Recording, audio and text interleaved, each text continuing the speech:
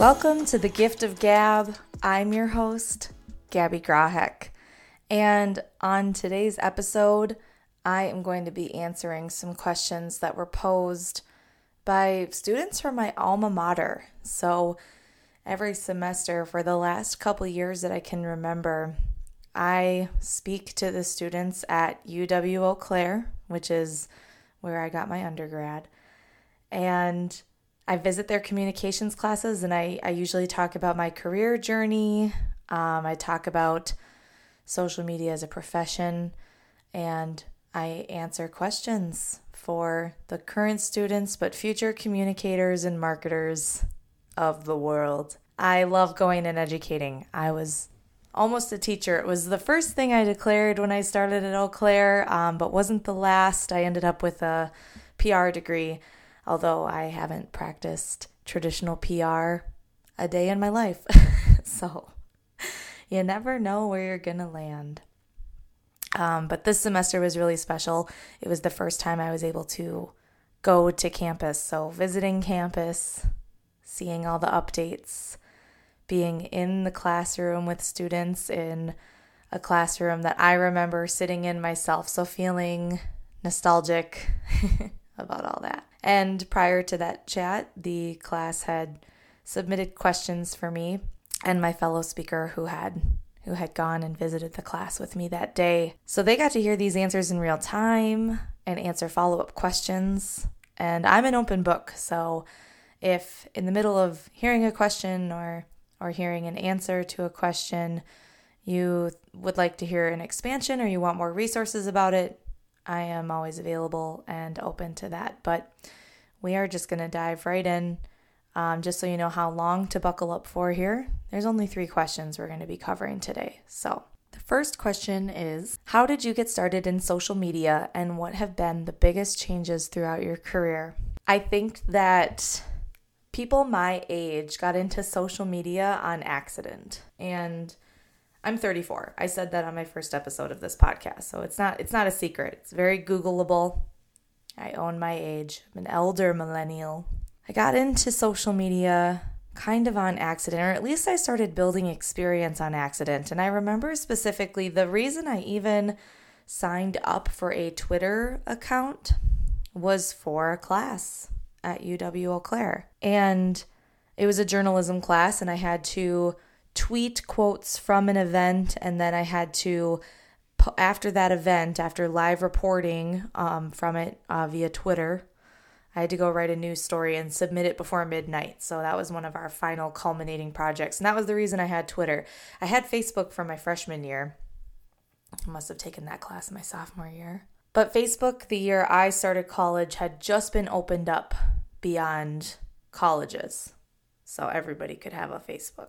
But in my career, I didn't have a social media title until my 3rd job in my career, although I'd done social media prior. So my first job out of college was being the entire marketing department for a municipal engineering firm in Menominee, Wisconsin. And the company at the time was only 70 people. So I was the marketing department. I created, oh my gosh, I did everything. I worked on revamping their website. I got social media handles for them. I responded to requests for proposals. So I was a technical writer. I was kind of administrative also when it came to events. I made restaurant reservations for clients. So there was a lot that fell in my bucket. But after doing that for a while, I moved on. I moved back to Minnesota and I started working for U.S. Bank. In my first role with U.S. Bank, I had multiple, but I was on their user experience team as a content strategist. And this was a pretty junior role, but I got insight into writing for a web in a lot of different ways. So writing for a web that was public, writing for a web that was customer-based, customer-focused. So think like once you log into your bank account, that's a different language. I mean, same kind of voice and tone, but still, it's a different experience, so different writing. And also for mobile apps. I got experience writing for blog there too. So gosh, Gabby, get to the social media piece. Okay, fine, I will. After that position, I moved within US Bank to a social media analytics team. And this was the biggest social media team I still to date have heard of.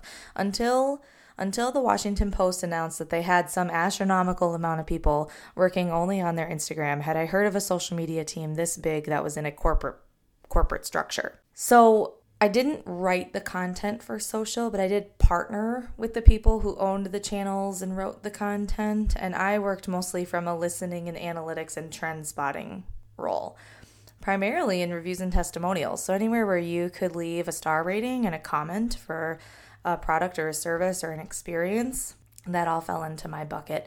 And I would take those big, messy data sets, put them in neat packages, and then deliver them and the findings, like the things we were doing well, and then also the opportunities for improvement to different stakeholders around the company. That position was eliminated after I was in it for just about, I want to say 3.5 years, my first layoff. And after a couple of months, I was hired at my last employer, where I was the one social media person, the one team member to rule them all. That was me. So I always kind of called that my Goldilocks position, because I got to see everything from ideation to execution. But there's pros and cons with everything. Like, I loved the ownership of loving all that loving all the content, of owning all the content. And kind of the glory that came with that. But I couldn't be everything everywhere all at once. And there really is something to be said about having team members that you can collaborate with and bounce ideas off of. And also to free up your brain space so you can think a little more strategically. I mean, that was in my title, social media strategist.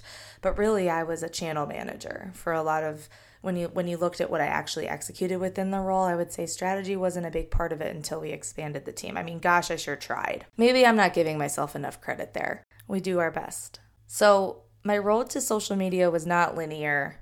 I dabbled, and then I jumped all the way in. But it's always been present. There's always been themes, or I've always been building transferable skills for social.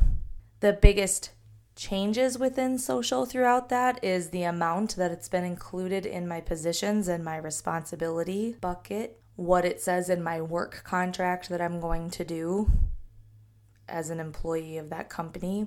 And as social grew as part of my responsibilities and became either peripheral or moved from peripheral rather into the front focus, the main focus of my job, I realized I really needed to build boundaries. And in my career, I'd had to build boundaries, but they were around time management. And with social media, I had to build boundaries that included time management, but also included technology. I had to build some technological boundaries for mental health, because this week is a great exhibit of what a terrible week in the news can be and what it looks like. And when we think about wellness and health and wellness, sometimes you think about diet and what you consume for food, but you can also think about your mental diet and what you're consuming, right? Consumption isn't just food when it comes to wellness, and consuming all that bad can take a toll on any human, especially with some of the horrific headlines and videos and images that are circling right now.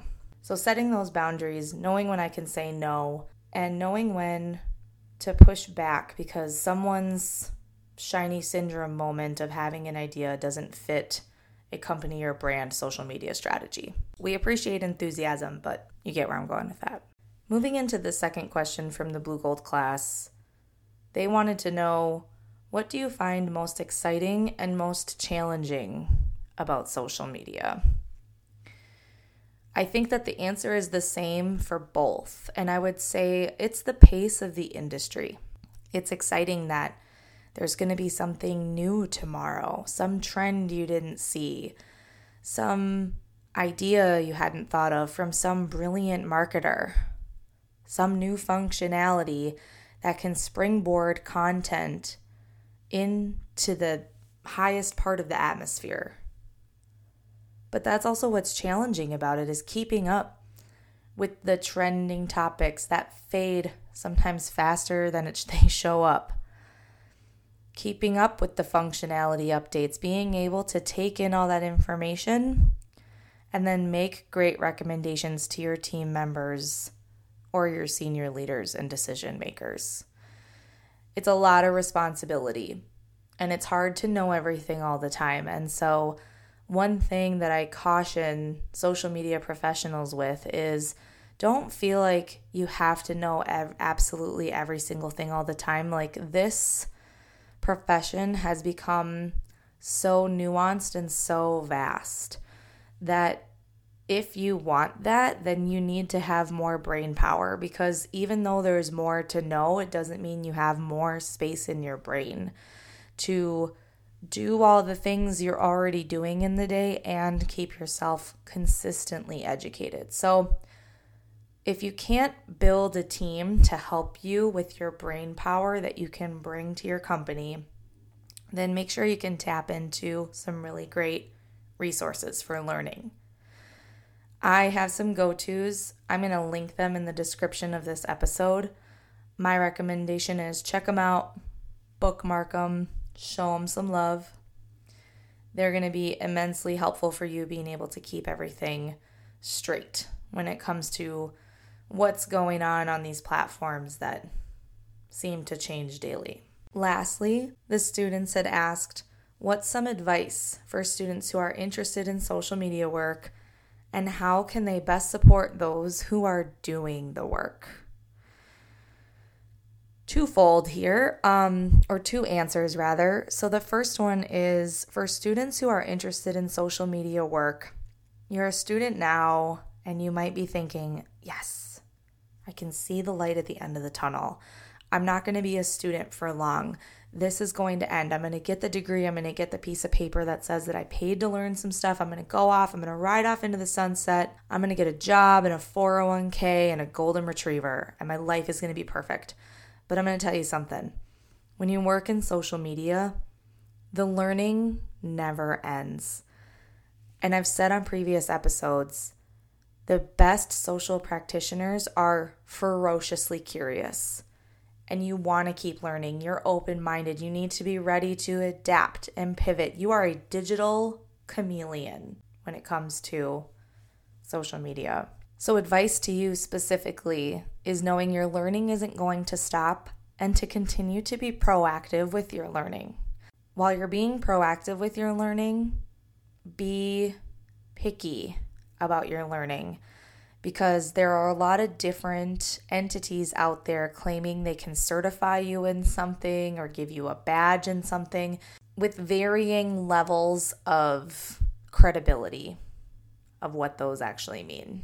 So do your research about the educational entities that are offering courses to keep you being your best. But formal learning isn't the only way to learn. Additional learning is just sometimes participating on the platforms. There's a spectrum of learning that can happen with the common theme that learning can't stop, because if you stop learning, you are going to automatically outdate yourself. This was a two-pronged question. The second prong being, how can students support those who are doing the work in social media? So if you're a communication student or a marketing student and you collaborate with social media teams and you want to support their work, give them engagement. Like the page, comment on the post, share the articles. You don't have a limit on how much engagement you can throw around. I just think it's so interesting when people follow, but they don't engage. In fact, I talked about this on a prior episode with Chelsea, aka Hungry Girl Minneapolis, who is an influencer, and she talks about food and drinks and travel. And she called them ghost followers. So people who follow, but they never engage with her content. And it's like, why are you here? You just here to keep tabs on me? I mean, I'm out here doing the thing. So same for brands. When you're thinking about people, maybe it's a friend you know who has a small business. Maybe it's a current student peer or a colleague at work who's doing the posts. You are doing them favors by helping their engagement. It is not cheating. It helps. Causes a ripple effect in social circles, triggers the algorithm, and gets new people and networks who might not have seen that content to have the opportunity to engage with it, helping your peer or colleague. Throw them a like, throw them a bone, throw them a like. That's all I'm saying. There's no limits. So this was a quickie. I'll be completely candid. My brain space and my heart space have just been completely depleted this week. And I did a post to my LinkedIn yesterday, a video talking about social media professionals and protecting your mental health in honor of World Mental Health Day or Global Mental Health Day. Mental health matters every day, but this week it feels extra heavy and it's hard to continue doing the work. I mean, it's hard. This week just feels extra heavy. So acknowledging that there's more to the social media profession than just clicking buttons and creating posts and being on top of funny memes. There's a lot of that consumption that I talked about earlier that's happening for these folks. And so acknowledging that takes a toll and accelerates burnout for these folks. So that's another thing you can do for someone who's doing the work, supporting them. Just check on them. Just say, hey, mental health check. How are you doing? Or ask them directly, how can I best support you right now? I don't think that's something we do often enough. So yeah, this is a quickie. I hope this was insightful, and let me know what else bubbles up, what other curiosities you have, or what other questions were inspired during this brief conversation. Sending just warmth and love and empathy to everybody going through it right now. This is a really hard week for humanity as a whole, and I just know we can be better. So I hope there's good news ahead after this bad news. So everyone, take care of yourselves, thinking of you, and we'll catch you next week. Thanks for listening. Bye.